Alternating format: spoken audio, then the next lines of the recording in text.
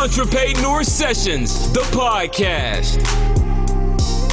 All right. Welcome to another edition of the Entrepreneur Sessions podcast. I'm your host, Jennifer, and here's your co-host, Mario.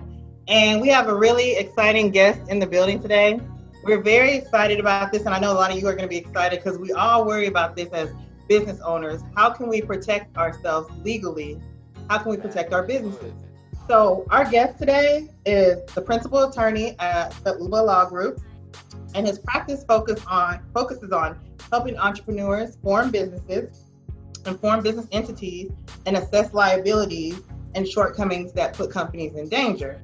So he helps businesses structure themselves for present and future protection and attract more lucrative partnerships. So without further ado, welcome Saludo Uba. In the video.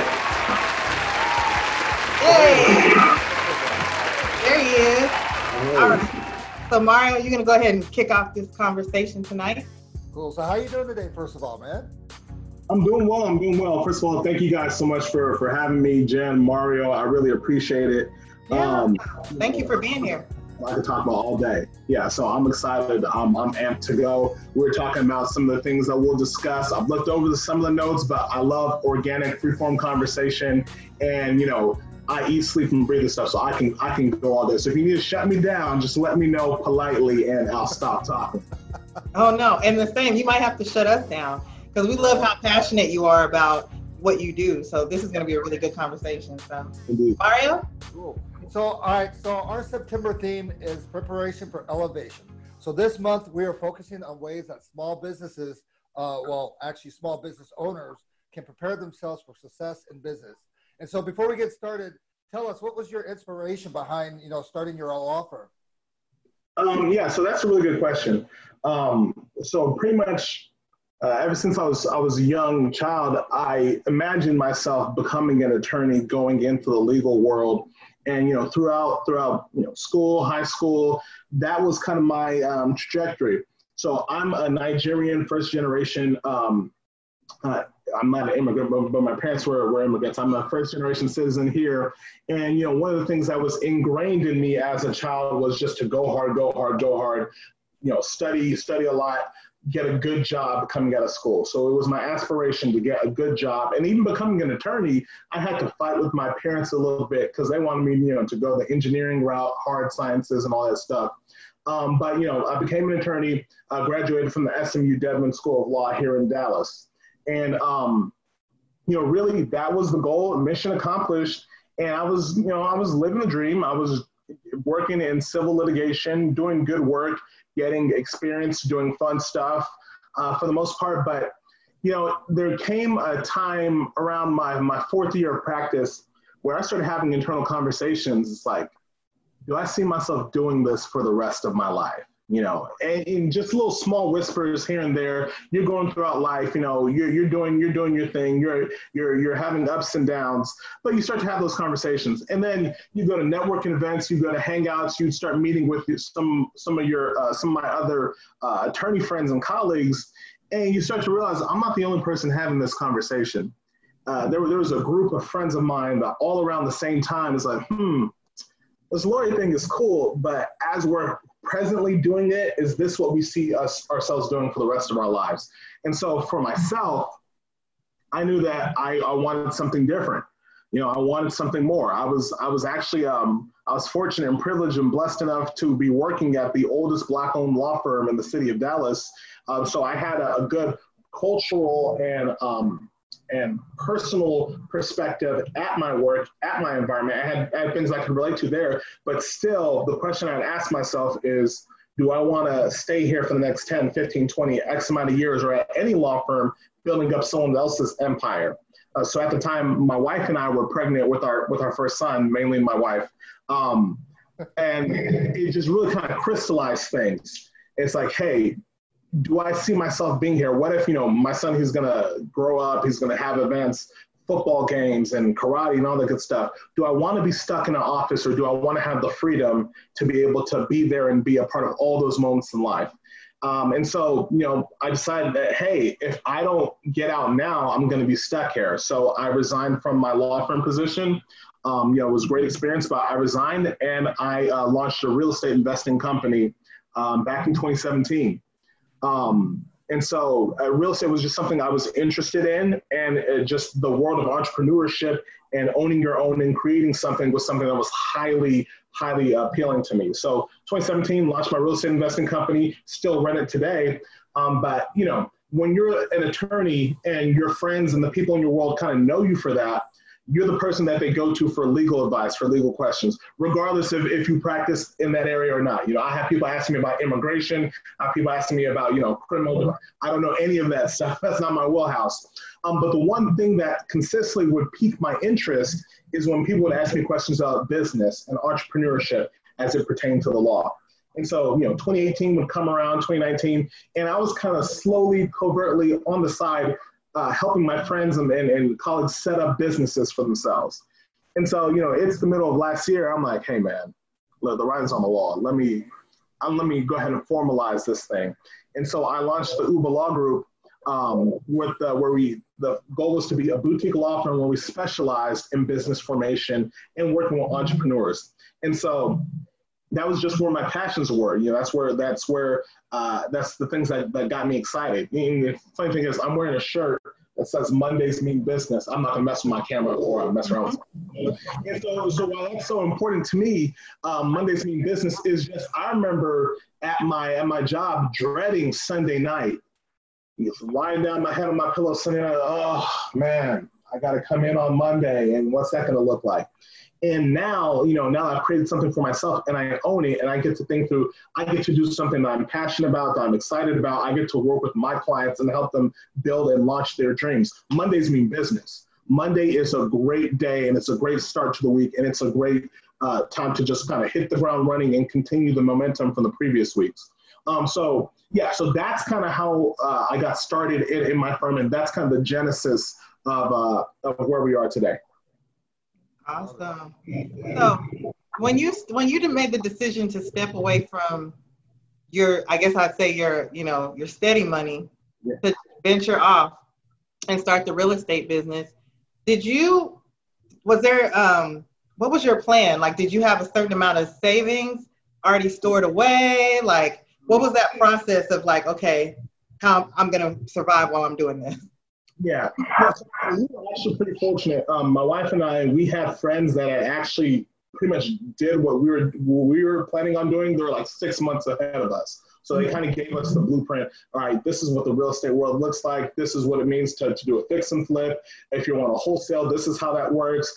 This is what the rental market looks like. So we did have some savings, but I'd say, to anybody that'll listen, one of to be realistic, the only way that I could have done this was with the support of my wife. So she's a pharmacist, she's a drug dealer legally, and she's over here working the job that she went to school for and the profession that she's in, and that's what's really one of the bedrocks that gave me the freedom and the wings to let me go ahead and dive straight into this thing. Otherwise, hey, that call for that craving stability is what keeps a lot of people stuck in situations. And to be honest, Jen, like you said, that's the conversation I was having all the time. Mm-hmm. Man, it's nice to get paid every 2 weeks. It's good to have that security and that consistency. Exactly. But just kind of my wife's support, having friends that had seen that had been down the road, having some savings. We weren't jumping all the way out the window, but. At the end of the day, entrepreneurship is a risk. We took a risk with the hope that we would someday kind of get to where things are now. And, by the grace of God, here we are. And the thing about that too, even though your wife works full time, you still need that support system because, I've seen relationships where, one of the spouses was working full time and, the other person tried to start an entrepreneurship, but they didn't get that support. Instead they got the nag saying, hey, you need to get a full-time job versus that push to go ahead and do your own company. So it kind of works. That's real. Because just like you said, Mario, the entrepreneurial mind is different, especially when you come from the environment of a 9-to-5. There are a lot of luxuries to having a regular business. Like I remember walking out of my office at my old job and I was like, I'm gonna need to buy a desk and a chair and a monitor and shelving and book and all this stuff that you just take for granted, at your old position, that you are now the source of everything. So yeah, definitely having two people who are on the same page and who are supportive and having a partner in your corner who's going to push as hard as she can to help you is a tremendous help. And to the contrary, having someone who doesn't understand that can really kind of waylay your hopes to be successful in entrepreneurship. That's real. And it's not a bad partnership to have a legal drug dealer and a lawyer. Just playing. All right. So if you could have dinner with any three people, dead or alive, who would you want to have dinner with and why? Yeah. I think, and it's funny, this answer just kind of popped into my head just now. I think having dinner with MLK would be really interesting, Martin Luther King Jr. And just really with regards to his capacity to lead and to be forward thinking and to be resolute and disciplined. And it's funny because even beyond the implications of the civil rights movement, you got to think through the type of fortitude, the type of internal discipline and presence of mind to go through and to organize and to inspire confidence in a great amount of people to follow you in a vision that they might not even entirely see. And then even on top of that, thinking through things like his letter in the Birmingham jail, that all of that brilliance that he recalled off of his mind with no resources in a prison. And the ability to have that integrity, that internal fire, that God-given talent to be a type of leader that people like to follow. I think those are traits that can be incorporated into anything. So I think MLK would be a great person to sit and have just real life discussions with. And then on the flip side, really, when it comes to the business world, I think, and we'll probably get into it later, one of the things that everybody needs, are mentors, and mentors for different phases of your life. So you want to have your peers for where you are in your current circle. And then you also want to have people who are maybe 5 years ahead of you, but you also want to have people who are probably 25, 30 years ahead of you. And when it comes to business and to structuring, I think probably Robert Kiyosaki would also be someone who it would be great to sit down and to have dinner and have a conversation with. I know personally, like so many other people, reading Rich Dad, Poor Dad, it unlocked the matrix in my mind, and it kind of opened up my eyes to what could be and the real value of money and the power of money and the ability that it has to transform your life, and then also to let you add value to a lot of people's lives. So that's two. Let me work on that third one. If something brilliant hits me, I'll let you know before the conversation is over. It's very funny though, because we interviewed Gayus Chibuzi, who's the founder of Tatcoin, is like a huge Bitcoin startup, and I don't even want to call it a startup because it's making a ton of money, organization. And he mentioned Rich Dad, Poor Dad as one of those books that really just changed his whole mind frame as far as what he was capable of achieving. So that's interesting. That book is always, so if anybody hasn't read that, obviously that's a great start if you're interested in becoming an entrepreneur. Yeah. And you have pinpointed on something also, mentorship. It's one of those things where even if you're a mentor yourself, you still need someone mentoring you. It's like a workout trainer. When I used to go work out back in the day on a regular basis, my trainer had a trainer, and that trainer had a trainer. So it's like you need other people to kind of motivate you and push you as well. Yeah. I mean, and to be honest, like just even from everything from your spiritual life, from your home life to business to relationships, we are created and we're designed for community and to be accountable and to not be isolated. I have a friend who says, life was made to be insulated, not isolated. You want to bring good people around you to both to aspire to, but also to hold you accountable. Oftentimes as entrepreneurs and business owners, you just have I'm gonna create it by myself. I'm gonna live the dream. But a lot of times you're not working as hard as you could be because you want to you want to just be the only person doing it, and you don't necessarily want to be accountable. And so when someone else comes in and forces you to, hey, are you working as hard as you could be? Are you being as efficient as you should be? Are you doing this and that? It's a great thing, but if you're not ready for it, it can kind of turn you off and make you live beneath what you could be. So yeah, that mentorship, that community is so important. Oh, definitely. Now the $1 million question. So as a father and as a husband and as a business owner, how do you balance that life? You know, because even I find it very hard, you know, because I've been an entrepreneur for decades. Yeah. And I find it hard to separate that whole business and personal lifestyle. So how do you balance it out? Yeah, that's such a good question. Honestly, the concept of work-life balance is one that I've thought through for the longest time. And depending on who you talk to, people are like, yeah, you just got to carve out a balance.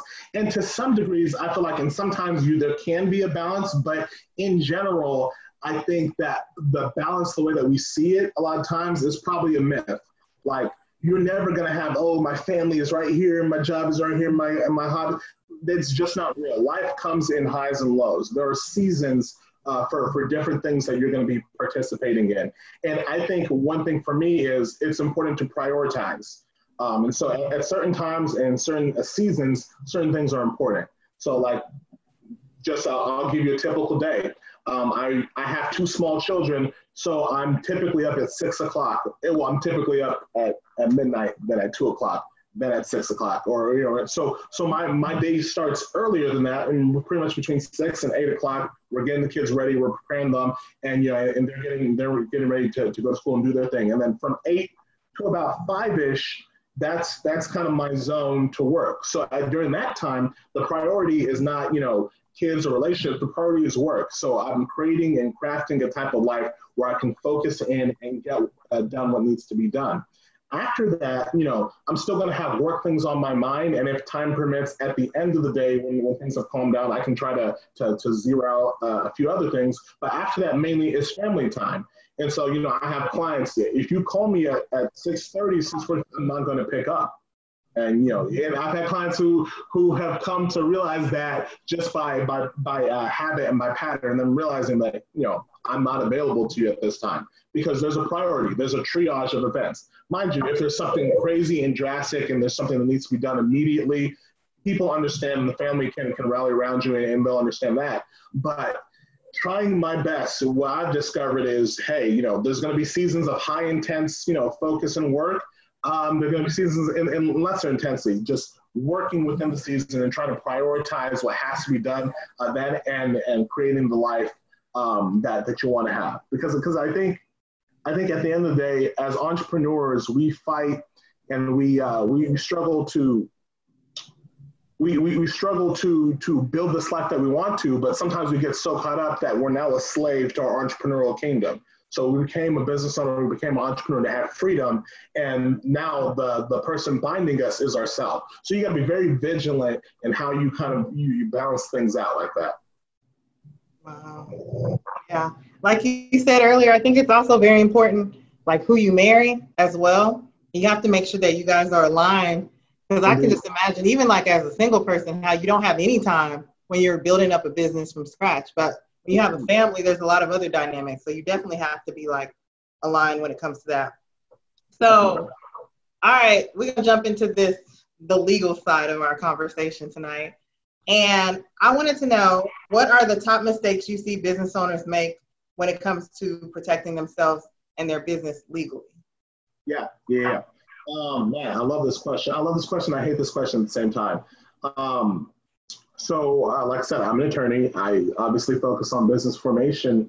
And the biggest thing that I would communicate is that, for business owners, understanding that your business is more than the sheet of paper that you file with the Secretary of State. So we're here in Dallas. I'm a Texas licensed attorney. And so I tell all of my clients that anybody can go and file a Form 205 certificate of formation and create an LLC in the state of Texas. But just having that piece of paper is not what protects your business. tell my clients all the time, you don't want a paper LLC, you want to have a performing LLC. And there's a big difference. So understanding that, it's so sad because you see so many brilliant business owners and entrepreneurs who are so passionate and will pour their entire life's work and their life savings into this great idea and this great business that they have, and will put so much blood, sweat, and tears into it, but they're going to protect it with something that, that took them 10 minutes to come up with, click, click, click, click, click, and you send something to Secretary of State's office and you think that's going to protect you. I'm in a lot of business groups, and sadly, there are a lot of folks that are just taking time bombs where if they get sued or if they run across the wrong client or if they rub someone the wrong way and they pursue an action against them, that thing is going to blow up. So the most important thing that I would say is to make sure, is to understand it's really a transformative thing. When we work with a client, we do more than just file documents with them. We take them and we incorporate the entrepreneur and the business owner, the CEO mindset. And when it comes to your business, you have to run it legitimately. You have to function like a running business. You have to have a performing LLC, if you will. You have to have your internal documents set up, your operating agreement on point. You have to have your state compliance. You need to know what's going on with your franchise tax and registered agent. You need to not commingle funds. You need to not commingle funds. You need to not commingle funds. That will blow up your company. If you have a business, you must have a business bank account. None of the business money can go into your personal account. Sorry, I get it.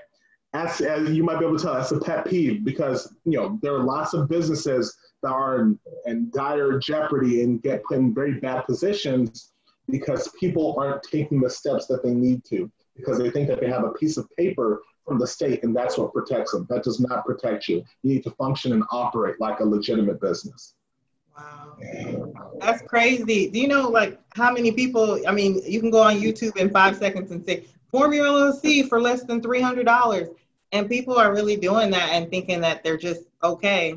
Yeah. And that, I got an LLC now. So no, if I get sued, not really knowing that, there's so many different layers to that. The LLC is just basically what? It's just the building block, but it's not the foundation. Indeed. And so, there are lots of people that do that. And I'm telling them, hey, you might get what you want, but you're not going to want what you get. It's the first thing. And so kind of somewhat related to this is just the idea of, working with a professional. I think it's really fascinating that as entrepreneurs, and I'm one myself. So we talked about my real estate investing company, but me and my wife, we're serial entrepreneurs. We own multiple businesses. We've launched multiple businesses. So when I'm talking with clients, I know how to put on the business hat and take off the lawyer hat and to be able to empathize and to put myself in their shoes because I'm there today, right now, doing business. So I know how important it is to have those things in order. But you got to realize, it's more than just the piece of paper. You have to operate properly and you have to invest in yourself. And one thing that I recently heard that kind of blew my mind, LeBron James, best basketball player in the world. Mm-hmm. He hires someone to teach him how to play basketball. He hires a coach to train him on how to do the things that he already does elitely at a greater level. So, but with us as entrepreneurs, we have this myth, this mirage, this facade that we have to do everything ourselves, and we got to figure this out ourselves, and we got to do marketing, we got to push ourselves. And in reality, the situation is, you're not gonna go far. You're not gonna succeed and go far trying to do everything yourself that you're not a master at. So finding people to be on your team to shorten your learning curve will save you tremendous amount of time. And just kind of what I've come to learn personally is, when you're working with clients who don't recognize the value that you provide as a professional of any type. So I'm a legal professional. And even as my business has grown, my rates are pretty competitive. I'm not the cheapest person at all. And I don't apologize for that because the value that you're providing, I had a call with a client on Saturday. We had about a 3-minute conversation. I saved them, I'm sure, thousands of dollars. Just like that. The value that you're receiving, you have to see it in yourself, but you also have to see it from the person who's providing that service to you. So I can go on for a while. I understand, when you're an entrepreneur, you're first starting out, things are hard, things are real. You got to pay bills. There's only so much money that you have. But realizing that this is an investment, not into some random company or business or just a 9-to-5, this is an investment into yourself. If this pays off, your life will forever be changed. So you got to invest in it. You got to do it the right way. And you got to put yourself in a position to win. Yeah, you had me sweating a minute ago because when you mentioned about commingling your funds and stuff like that, I've been guilty of that earlier on when I started the business. I had a business account, I had a personal account, and then I ended up kind of dipping in both of them. And then come tax time, I'm like, ooh. What I spent on. Exactly. You have to detail that thing. Right, man. Yeah. So speaking about the LLC, we've been, a lot of people have talked about, I got an LLC, I got a corporation, I need an S Corp. With the LLC and the S Corp, what is the difference? When should a person get an LLC and when should they get an S Corp? That's a really good question. And so to answer that question, I'm gonna go down to some essential building blocks. So when you're talking about your business entity, there's the legal side and there's the tax side. So it's important to understand what both of those functions are. So when you have an LLC, and we'll talk about LLCs just because, as a general rule, they're the most common business entity. In my personal experience and in my practice, the vast majority, 99% of your clients are going to need an LLC and would likely be best served by an LLC. There are kind of some circumstances where corporations make sense. If you're a tech startup, you're looking for investors and things like that, and you want to have shareholders have the possibility for easy investment and no liability. That's traditionally where you see corporations come in. But a lot of times, so many of your business purposes can be served by an LLC effectively and with the least amount of headache for the majority of us entrepreneurs who are typically, a single member entrepreneur, maybe one or two people, maybe husband and wife, whatever it is. So I'm going to focus on LLCs in a lot of my examples. So when we're thinking about your business entity or your LLC, there's the legal side and there's the tax side. So the LLC is a state-recognized legal entity. It's separate from you as a person. So when you're doing business in your LLC, if something happens to the business, your money, your house, your car, your assets, they're not affected. The business is separate from you and you have liability protection.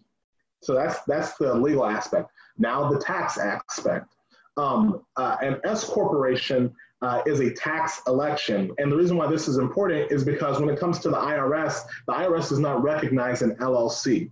It's not a tax distinction. So what that means is if you're a single member LLC, if it's just one person, you are taxed. Your LLC is considered a disregarded entity or a pass-through entity. And so what that means is, say I have a business making tables, Saludos Tables LLC, and my business makes $100,000 in profit. So that $100,000 does not go to the LLC. When I do taxes, it passes through my LLC and it goes to me personally in my personal tax return. So you don't file a tax return for the LLC. It's a pass-through entity. So all the profits or the losses pass through to your personal income tax. And so that's how LLC is taxed. Now, when you take an S Corp election, the reason why an S Corp is created is because in addition to your personal income tax that you would make in that scenario that we just described, you have a business that makes $100K, you have to pay taxes on that $100K like your regular income taxes. However, in addition to that, you also have to pay payroll taxes. And we oftentimes don't think about this, but when you work your 9-to-5, your regular W-2 job, you'd get your pay stub. And you'd see it, particularly in the state of Texas, the other states that have different types of taxes, state income tax, all that other stuff. But in the state of Texas where there's no state income tax, you would see Social Security and Medicare come out of that. That's known as payroll taxes or FICA tax. So, if you got a check, the amount that you saw taken out is actually half of the amount that you owe. So a business or any payment that's made, a paycheck that's collected is subject to 15.3 payroll tax. So when you see your taxes, that's half of it. That's 7.65, and your employer pays the other 7.65. And so, but that's in a W-2. When you're an entrepreneur and you're a business owner, you pay that entire 15.3% in payroll taxes on top of your federal personal income tax. So let's use the same example. We have Saludos Table Company, LLC. I make $100,000 in profit, and let's just say my personal taxes are $25,000. I have $25,000 in federal taxes that I have to pay for myself personally. Now, off of that $100,000, I have to pay on top of that 15.3% in payroll taxes, self-employment taxes. So that means $25,000 plus 15.3% of $100,000, which is $15,000 and some change. So I have to pay $40,000 in taxes. Wow. Not good. People don't like that. I don't like that. And so here's where the S corporation comes in. So the S corporation, like we said before, is a tax election. And what it does is you're going to tell the IRS, hey, I have an LLC. I want it to be taxed like an S corp. And so when you're taxed like an S corp, what you can do is take your profit and you can take a portion of that and have that be designated as a reasonable salary. So now the 15.3% that got taxed on everything, it only gets taxed on the reasonable salary. So let's give an example. The same scenario, Saludos Tables LLC makes $100,000. I have $25,000 I have to pay in my personal income tax. But instead of the 15.3% self-employment payroll tax, instead of that being assessed against the whole 100K, it only gets assessed against a reasonable salary. Let's call it $50,000. So the 15.3% only comes out of $50,000 as opposed to $100,000. Off the bat, you save $7,650 that you do not have to pay in taxes that you would have had to pay. So that's powerful. When I'm working with clients, in addition to just the legal stuff and the technical work that we're doing, the drafting that we're doing, there's, like we said, that entrepreneurial transformation mindset. And one of the things that I teach them is I call it SIM. Saving is making. When you save money on taxes, you have just made money. And it's the best type of making money because you don't have to do any additional work for it. The power of the S corporation is that on a year in and year out basis, you will continue to save that same money on taxes that you would have otherwise had to pay. And I know for some entrepreneurs, that's kind of the disconnect. When you're saving something that would have come out in taxes, you might not necessarily see it in your mind, but that's additional funds that you can invest into your business. You can add to your savings. You can turn it into real estate. You can invest in the stock market. You can do all sorts of things with it. So the S Corp is a powerful tool.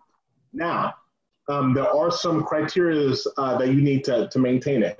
Mainly, the S corporation now changes your LLC. About 5 or so minutes ago, we said that the LLC is taxed as a disregarded entity or a pass-through entity. Now that's changed. Now you have a separate tax return for your S corporation. It's 1120S, and you have to hire an accountant to do that tax work and that preparation. They're going to charge fees. You have to take a salary. You're going to have a 941. You can have things associated with having the salary. But in the big scheme of things, the benefit that you receive is way more than kind of some of the administrative costs that it takes to set that up. And because of that, there's a practical timing for creating an S corp. So like we just said, you're going to have to hire an accountant. You're going to have some administrative fees that are ongoing. So because of that, it makes sense to start to have the S corp conversation when your business is making around $30,000 to $40,000 in profit. When you start to see that your business is headed towards there, then it makes sense to set up an S corp. If you're just starting out, you're making $5,000, $10,000, it doesn't make sense to have an S corp because the benefit of the S corp is saving money on taxes. But if you only save like $300 on taxes, but now you got to hire your accountant to do your business taxes and he charges you $1,000, you're balling backwards. So there's a timeline for it. I tell my clients around $30,000, $40,000, then start having that conversation because that's when it'll make financial sense. So we talked about LLC, we talked about S corp. What about just straight? What is it? Inc. Incorporated. Is that the same? What's the difference? Yeah, and so corporations, it's so interesting. And I'm not going to bore you with the history of corporations, but it's interesting because the LLC was kind of birthed out of the corporation in that the corporation was the historic company. And so it gives you that same liability protection. Anything that happens to the business, you're not going to be held personally liable. Your assets are going to be protected. If the business gets sued, the business gets sued, not yourself. So it has that same liability protection. However, there are a lot of corporate formalities that come along with a corporation. You have to have a board of directors. You have to elect officers in many situations. You have to have formal meetings. You have to have, everything drafted out typically to make any large business decisions in the corporation. And so these are things that can, it's nice, and it makes sure things are done in order, and it makes sure that a lot of the actions of the businesses are clearly communicated. However, if it's just you LLC or you business owner by yourself and you're a one-man show, one-woman show, it can be really cumbersome on a practical level. I don't want to have, a meeting minutes when I just want to go to the bank and set up and move my bank from Wells Fargo to Chase. It can be practically cumbersome. And that's why the LLC was kind of birthed out of that. But the corporation offers the same liability protection, but like we said, it has more very stringent corporate formalities. And so that's one thing. On top of that, the second reason, and the big reason why I'd say the majority of clients and entrepreneurs aren't best served with a corporation, is that a corporation is subject to double taxation. And so here's what I mean. With a corporation, let's take our same example, Saludos Tables Inc. now, because I'm a corporation. Saludos Tables Inc. made $100,000 in profit this year. A corporation is subject to double taxation. So that means that $100,000 is taxed at the corporate level. The corporate level is 21%. And then when I want to take out money myself to pay myself out of the business, it's taxed again. I'm taxed at my personal tax level. So you are taxed twice when you have a corporation. Now, sometimes people will say, hey, well, you can get around that and doing a little bit of slight legal or tax sleight of hand. You can just not take money out of the business. And sure, that's great. But if you don't take money out of the business, you're not getting paid. And I believe there's an IRS rule, I'm forgetting that specific name of it, but the language is after a period of time, if the IRS sees that, hey, you're just sitting on money and you're not taking anything out, they're going to tax you on that regardless, because they see the game that you're trying to play. There are very few circumstances where that can last for a long time. So practically speaking, and this is where we start to get into the realm of your regular entrepreneur, your day in business owners, like you're not going to be in that position. And hopefully, if you do have a business that is that position, then you're kind of structured and you have a plan to do something strategic there. The majority of owners don't want to be subject to double taxation. They want to have freedom of that liability protection. They want to be safe in their business, but they don't want to have to run around and have such strong and stringent corporate formalities. I have hard times getting some clients to, like you said, Mario, keep the business money in the business account, keep the personal money in the personal account. Much less have to, to take all these different formalities on top of that. So a corporation is a strong entity, powerful entity. The majority of big Fortune 500 companies are corporations, but for the majority of our regular, hey, I'm creating this business, I'm offering this dope service to people, I'm doing good work. They want something that will protect them, but also give them a little bit of elbow room and flexibility. And that's why, personally, in my experience, LLCs have been the preferred entity. So when you're incorporated, I'm sorry, I just have one more question and we can move on. But if you're incorporated, you're being taxed at 21%. So where's the value?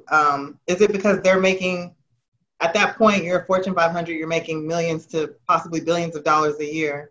Yeah, so that's corporation. So there is a pro and a con. So the corporate status of ownership, it's run differently. So with an LLC, you have members. The members of the LLC are the owners, or the people that created and own the LLC.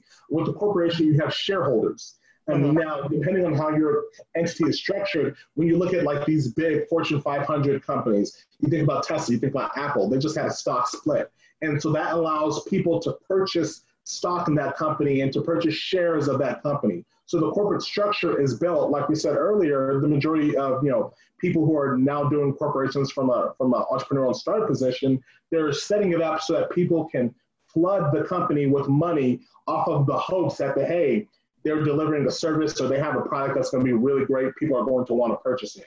So the ability to have ownership in the company in the forms of shares and to purchase your shares with the hopes that it's going to appreciate and the company is going to be worth more. And then also for the company owners or the directors, the corporation directors, They know that, hey, people can get in and people can invest in my company more easily. And so that's typically what you see happening with these Fortune 500 companies and these corporations. These corporations that are operating on a bigger level. And then also for startups, when you want to have an angel investor, you want to have different levels of people putting money into your business. You want to have an entity that's friendly for that, and that there's a long history of legal precedent to back that up. Well, all right. Yeah, I could see how a lot of companies, or not companies necessarily, but business owners get overwhelmed, because that in alone, you just kind of like, oh, my mind is blown. I don't even know where to begin. And I'm sure you come across a lot of people who kind of get overwhelmed after you talk to them. And, you kind of give them the information, the lowdown as far as, how they should structure their companies. What is your advice to some of those individuals? They get all this knowledge and they're just like, man, my mind is just blown. I don't even know where to begin. Now I'm just going to sit down and watch, cartoons. I don't know. But what do you do to kind of like say, okay, here's the knowledge, here's the information. Let me help you navigate. What's your procedure? Yeah, so that's such a great question, Mario, and really because it can be information overload, and you've heard the phrase paralysis analysis. You just got so much info that there's so many things to do that you do nothing, that you just stay stuck in a box. So the way I've structured my firm to help clients is to try to make this as down to earth and as simple as possible. And so when I'm meeting with a client, the first thing that we do is we have a strategy session. We have a session where I break down step by step, hey, this is what we're doing in your business. This is what we're going to be drafting. These are the steps. These are the formalities that we're doing. And the reason that we do that is, once again, we're taking you from an employee or having a 9-to-5 mindset, a W-2 mindset, and we're doing a transformative process to really becoming an entrepreneur. And you want to do that in bite-sized pieces. You don't want to overwhelm someone. So when we're together and you have the luxury of me being right there with you, training you and teaching you about all these steps is how I'll go piece at a time. So if I had someone who was just trying to jump in, is just kind of learn, take baby steps. If you're going to become a business and you feel that you need a business entity, just study the differences between an LLC or sole proprietorship or potentially a corporation. And see what the differences are between those. They're YouTube videos. I have videos on my YouTube page. I'm trying to grow that to add more value that just kind of break down those three business designations right there. Take baby steps. But the reality of the situation is you can do this and you can accomplish it. And one of the things that I think we need to get over is, hey, what if I make a wrong move? One of the things that's so great about the legal world, and I discovered this even in law school, 99% of the time, if you screw something up, there is a fix for it. If you're paying attention and if you're trying to be, conscientious of what's happening, if you mess something up, like even the example that you gave earlier, Mario, about commingling funds, it happens. It's life. Stuff goes in the wrong spot. You can, hey, let me just document this. Oh, this is supposed to be in that account. That was a mistake. Just keep a general record of it and rectify it as soon as you can. So similarly, if you're getting started, take the first step. Get started. Speak with an attorney. Speak with an expert. Speak with someone who can hold your hand through it, because that's also another part of it. You can shorten your learning curve by working with someone who does this day in and day out. And this isn't like shameless promotion for me. Work with whomever makes you comfortable, whoever is available to you. But one of the things that I see so many times is, as entrepreneurs, like I said before, we feel the need to do everything ourselves, and I have to master all these different, and it's not going to happen, or at least it's not going to happen the way you'd like it to. And kind of on that note of the commingling part, I've been told before, okay, you're an entrepreneur and you're working a 9-to-5, and you get paid every week or every 2 weeks, whatever. A percentage of your paycheck should go towards your business into the bank account. Is that true? And if so, are you protected, or is that money protected, or what's your advice on that? So could you clarify the question for me? Is it saying if you have a W-2 job and you're also an entrepreneur, a percentage of your W-2 job should go towards your business? Exactly. Like 10%, 15% is that something, is that like good advice? Because I've been given that advice before from different people. Yeah. Well, so it's really it's really kind of a personal decision. You know, there are some business owners that will just straight up jump out the window. Hey, I'm starting right now. I'm gonna do everything from scratch. And then there are other business owners that are, hey, I'm gonna quit my job 2 years and 6 months from now. I'm gonna save this portion of each paycheck, and I'm gonna have $100,000 waiting on me when I launch the entrepreneurship. No model is necessarily wrong. No model is necessarily right. There's inherent risk and rewards with everything. So if you're the saver, if you're taking money from your paycheck and you're putting it away, you have the benefit of having a nice amount of financial resources. However, because of the delay that you have, the delay that you're incorporating in, you might lose out on something when it comes to time and opportunity. The person who's jumping in right now, who's carpe dieming and seizing the day, they're going to be in a position to take advantage of spontaneous opportunities that present themselves. However, at the same time, an opportunity without the resources needed, the money needed to take full advantage of it, can sometimes be no opportunity at all. So kind of that balance there, it depends on what you're doing. It depends on knowing yourself as well. If you're the type of person, just a case in point, I have a good friend and a client. You know, they're in the design space, they're in the artistic space, they're in the creative space. So, you know, sometimes it can be feast or famine. You can be doing really well, or you can have dry spots. And so they've made the determination that they want to have a strong reserve, and they want to have a strong amount of money and funds saved up to protect themselves and to kind of just give them internal peace. The other entrepreneurs I know that, hey, I know I can make money. I know that, you know, I can do a side hustle. I can do this or that. Or I'm not concerned with it. I want to take advantage of the situation. So it's a combination of using sound judgment. You want to have something saved up, but also knowing yourself. Is you being concerned about money stalling you or holding you back from maximizing on a situation? So yeah, that balance, it's hard to say what is right and what's wrong, but just knowing yourself and having a plan, I think, is the best answer. Cool. I love it. All right. So we have a few more questions before we transition into Q&A, because I'm sure some other people have some questions they would like to ask. But what does your average day look like, both as an entrepreneur and, you know, also as, you know, well, I mean, you're an entrepreneur in both of your businesses, both as an attorney and in the real estate field. So actually, especially since you have two separate businesses, a family, a small infant, all of these different things going on, give us a breakdown, a day in the life. Like, how does your morning start? How does your day end? Yeah. So we kind of talked about it a little bit earlier. My mornings, got two small babies, so I'm up throughout the night, but my mornings will probably officially start around 6, get the kids ready, send them off to school, and around 8 o'clock, that's when, between 8 and 9 o'clock, you know, the schedule will vary. That's when I kind of have time to zone in and focus there.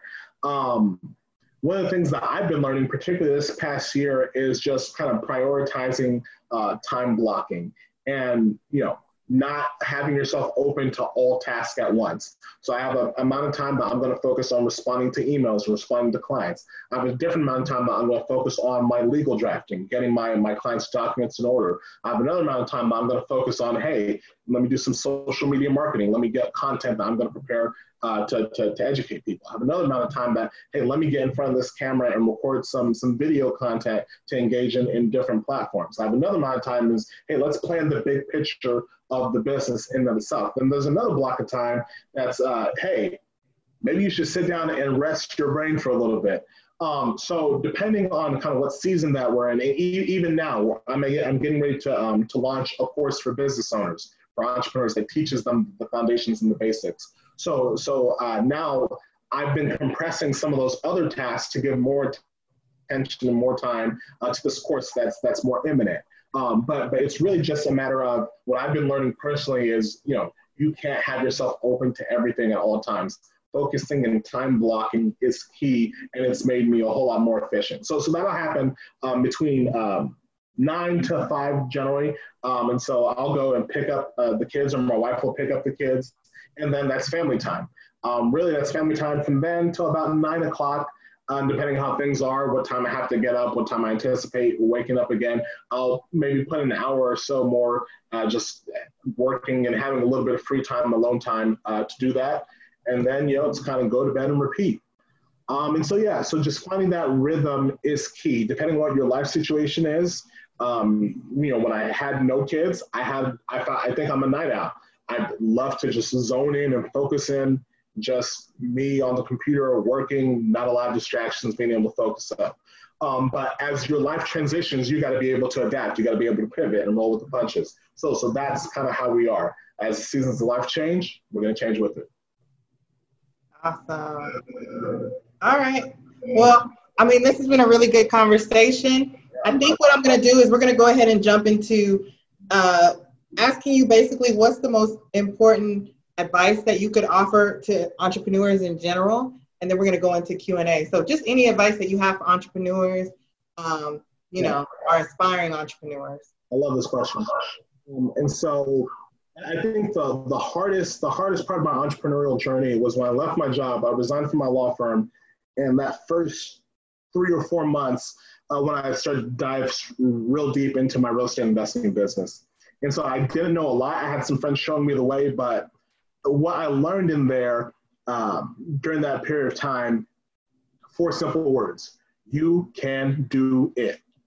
Whatever that it is, you can figure it out. And that's kind of the beauty of entrepreneurship. Like, you're going to have a little bit of information, but there's so much that you don't know. You've heard the phrase, there's the known knowns, there's the known unknowns, and there's the unknown unknowns. So the things that you don't know that you don't know. And you're going to figure them out along the way. But the big thing is to have confidence that whatever the obstacles are, you're not the first person to do this. There's nothing new under the sun, as the proverb says. You can figure it out. So that's my biggest piece of advice to entrepreneurs. You can do it. You can figure it out. Plenty of people have done it before, and you can be one of them. So be encouraged. Don't be paralyzed by fear. You're not conquering some new mountain. You can do it. Awesome. I love it. So Mario, I'm gonna let you go ahead and jump off Q&A. For anybody who has any questions, you can come on camera if you want to, or if you want to, you can just turn off, open your mic and you can keep your camera off, whatever you feel comfortable. But Mario, you can jump in. And so as we're about to go into Q&A, how can people find more information about you? How can we contact you and all that stuff? I appreciate that. My website is ubalawgroup.com, ubalawgroup.com, ubalawgroup.com. And so that'll be the hub of where the majority of my information is. I'm also on Facebook and I'm on Instagram. On Facebook, I'm facebook.com/ubalawgroup. And on Instagram, I am the Entrepreneur Lawyer. Exactly like it sounds, the Entrepreneur Lawyer. I'm working on kind of uniforming that thing, but still playing around with some strategies. You want to have certain presence on different social media platforms. But I definitely have a hub where you can find all that stuff. That's my website, ubalawgroup.com.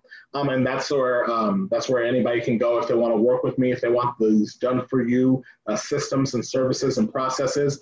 If you're in the state of Texas for business formation, you can reach me there. But yeah, I also have a YouTube page, the entrepreneurlawyer.com, where it's just videos and just sharing resources, strategies, and content. And yeah, if you Google it, you'll find a link to something that will take you to the rest of those platforms. Cool, awesome. Thank you. Okay. Jennifer, can you see all those questions? There's some questions coming down the pipeline.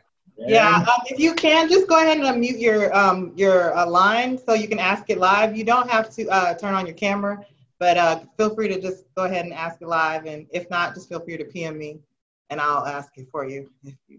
I think the only reason why I got my camera on is because I just got my hair did. So you like it? Hi, my name is Bridget.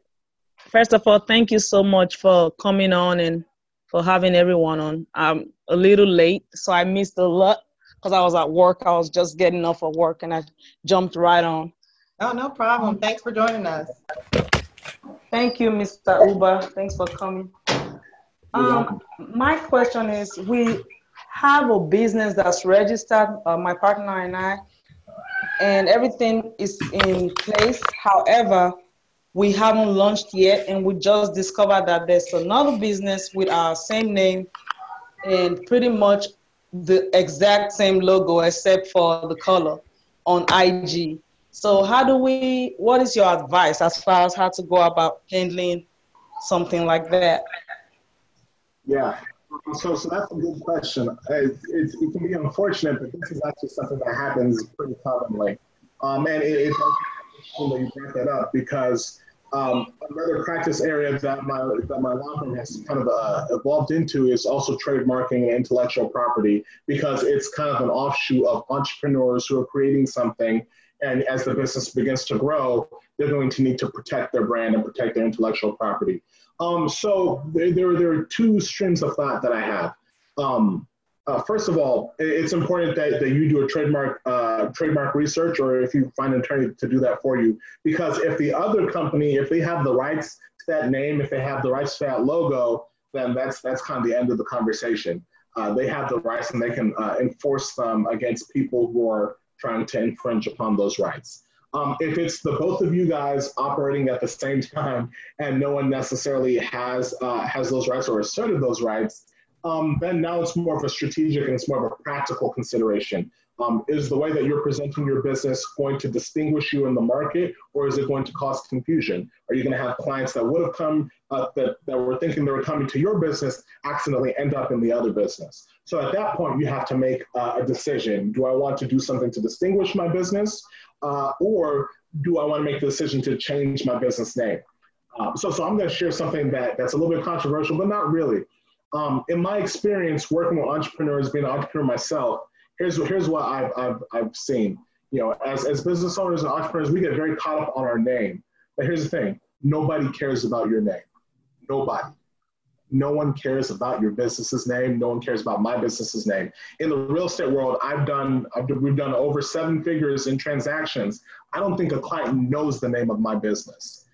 Because at the end of the day, and I'll make some caveats, there are obviously some incredible names that immediately and inherently add value and provide distinction. So there are obviously those in the category. But for the majority of us, we're coming up with something creative, something catchy, something sexy that'll pull people in. And there's so much creativity in the world that if someone else has that name, that might be a very good reason to pivot, because the clients are drawn to you by the value that you're providing, the product that you're giving, the servicing that you're giving. Your name, typically, you care more about it than anybody else. So those are kind of from a legal, practical, and just a big picture standpoint. That's how I respond to that situation. Good point. That's a great point. Thank you so much for responding. You're welcome. Thank you so much for your question. All right. So we got Yinka on camera. Hi, Yinka. Hi. I'm the business partner. Okay. Yeah. Yeah, thank you so much. Yeah, we basically had, the same question. Just wondering, is it worth definitely we feel strongly enough about pursuing the trademark, and we know that takes time, but we were also considering maybe going through like a cease and desist letter, because from the research that we've been able to see, it definitely was theft of intellectual property, because the usage didn't start until about 6 months after we released our logo, and we've been operating under the name for a couple of years, but the actual logo copying started 6 months after we released the logo. Mm-hmm. So that's where we're just kind of at right now, at the crossroad, because we know the trademark takes time, but should we go ahead and try to pursue at least the cease and desist letter, so that way maybe just out of that they'll realize, okay, yeah, we did, and out of honesty maybe they'll stop. Yeah, so let me answer the second point first and the first point second. So a cease and desist is a means of enforcing a trademark. Cut me off, I'm going to try not to get too deep into the weeds. But the trademark, the official registered trademark, is what gives you the right to enforce people not infringing. However, just because you don't have a registered trademark doesn't mean you don't have those inherent rights. And so let me build out the distinction. If you created it first, if you were the first person to use that trademark to cover your branding, then inherent in that are those trademark rights. However, you have to register your trademark with the U.S. Patent and Trademark Office to be able to enforce it. So when you register your trademark, that's when you're officially allowed to use that R with the circle around it. And until you have a registered trademark, you still have the right, but you don't have the power to enforce it against copycats. So that's why it's so important to see if there's a way that you can kind of strategically reach out. Hey, you know, we noticed you guys did this after we did our thing half a year ago. Kind of knock it off. But when it comes to being able to enforce legal rights in court, the first step that you would have to do would be to register the trademark. So now to your first question you brought up, like you said, that takes time. The typical timeline for registering a trademark, 8 to 11 months. If you know, and that's if things go kind of as planned. So what I tell my business owners and my entrepreneurs that we work with, if you really feel very strongly about your trademark, it's important to get in early on that, because what can happen and what has happened sadly is you'll invest time, hours, money, thousands of dollars creating branding, putting material on shirts, creating a website, creating logos, all that good stuff, paying people to do this for you. And then 6 months later, you get a cease and desist because someone has that registered trademark and you have to shut it down.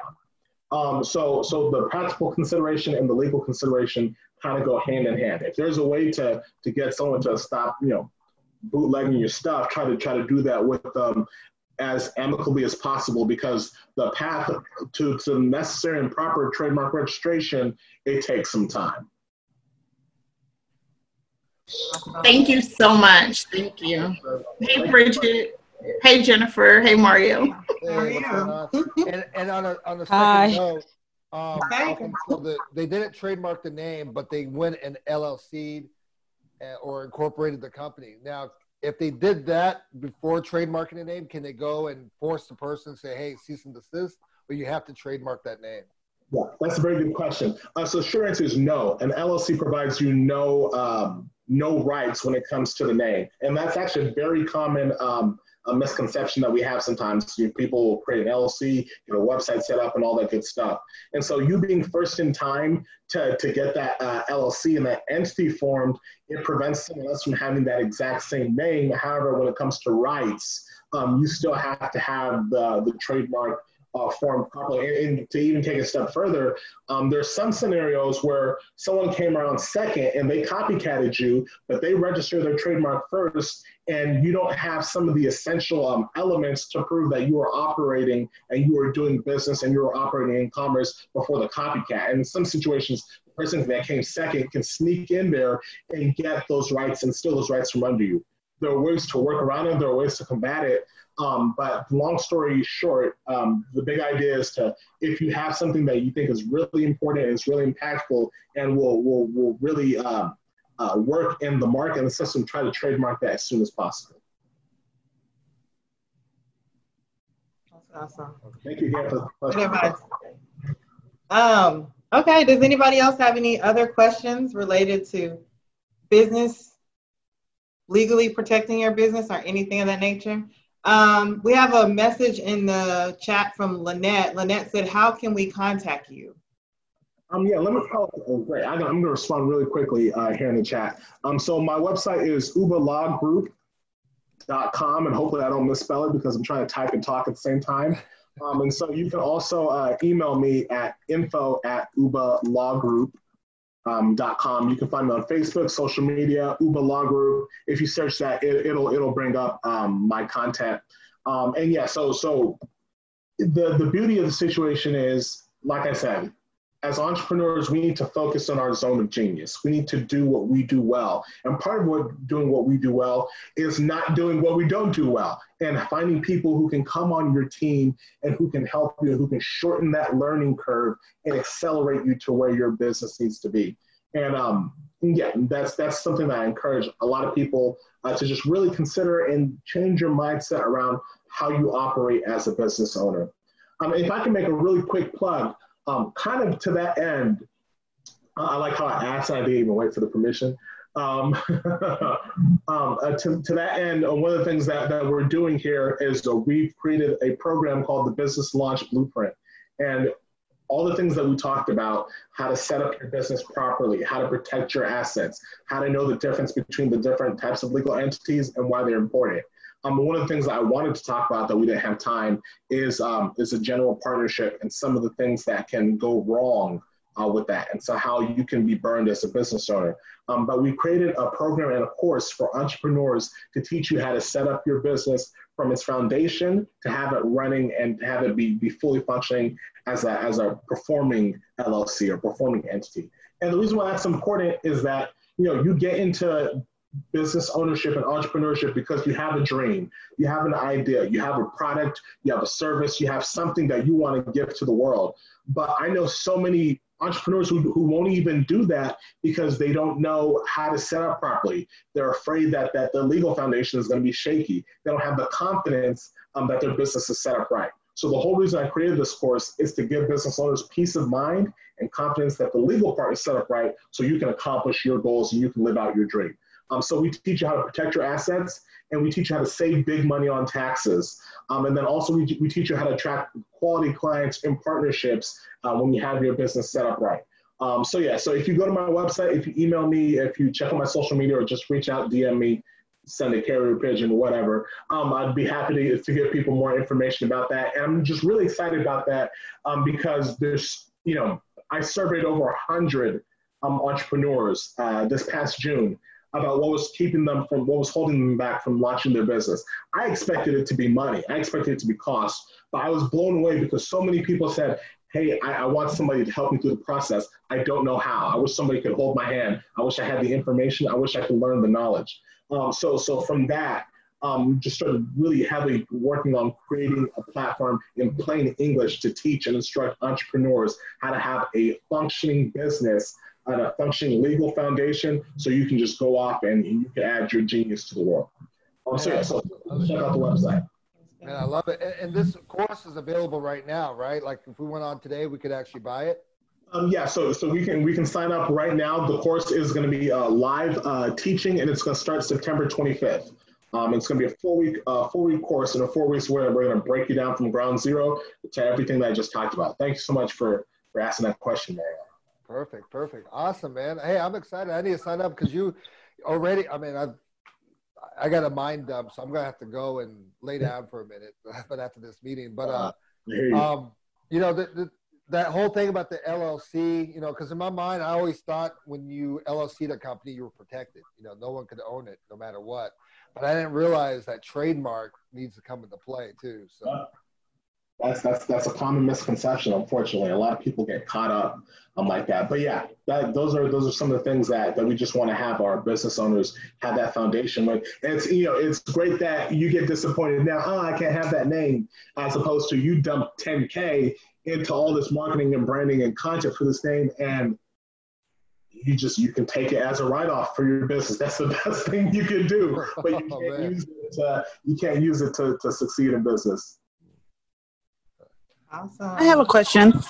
Okay, go ahead, Lynette. Do you specialize in medical clinics, or is it just businesses in general?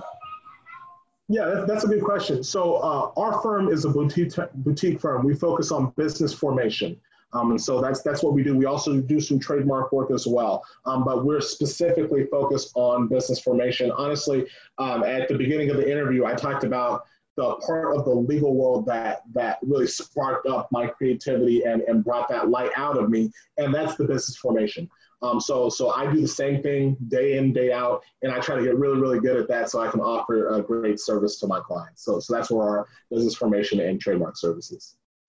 So if someone has already, built up their practice or their clinic or their business, are you able to go back in and see if there's any loopholes anywhere? So I want to give a tentative yes, but all these are case-by-case situations. We do things called an LLC rehab. That's a situation where we'll go in and kind of fix some of the internal workings of the company that's not protected or set up properly. But the majority of the time, it'll really be a case-by-case basis. And a lot of times I encourage people, if you're in a very specific and a niche field, then you should focus and you'd be best served by an attorney that serves that niche field. I'll be the first person to send work away because at the end of the day, this is about your business and making sure you get the best service. So if I think I'd be the best person to help you, all day. But if not, and you have a very specific field that, hey, we need to make sure we dot all these I's and cross all these T's, I'll be the first person to, hey, let me try to refer you out and find an attorney who's super laser focused in that area. Perfect. Thank you so much. You're welcome. Thanks so much for the question. Awesome. Does anybody else have any questions? If not, we want to thank Saludo for joining us tonight. This has been a wealth of information. Got a standing note from everybody. You guys got the website. We'll definitely be dropping it on the replay and also on the website. So it's ubalawgroup.com. Thank you guys for joining. Obviously, what we've learned tonight is we've got to protect our businesses legally. It's not a game out Thank here. you so much. Yeah. So, Thank you. yeah. So awesome. We'll see you guys on the next episode, and thank you guys for tuning in.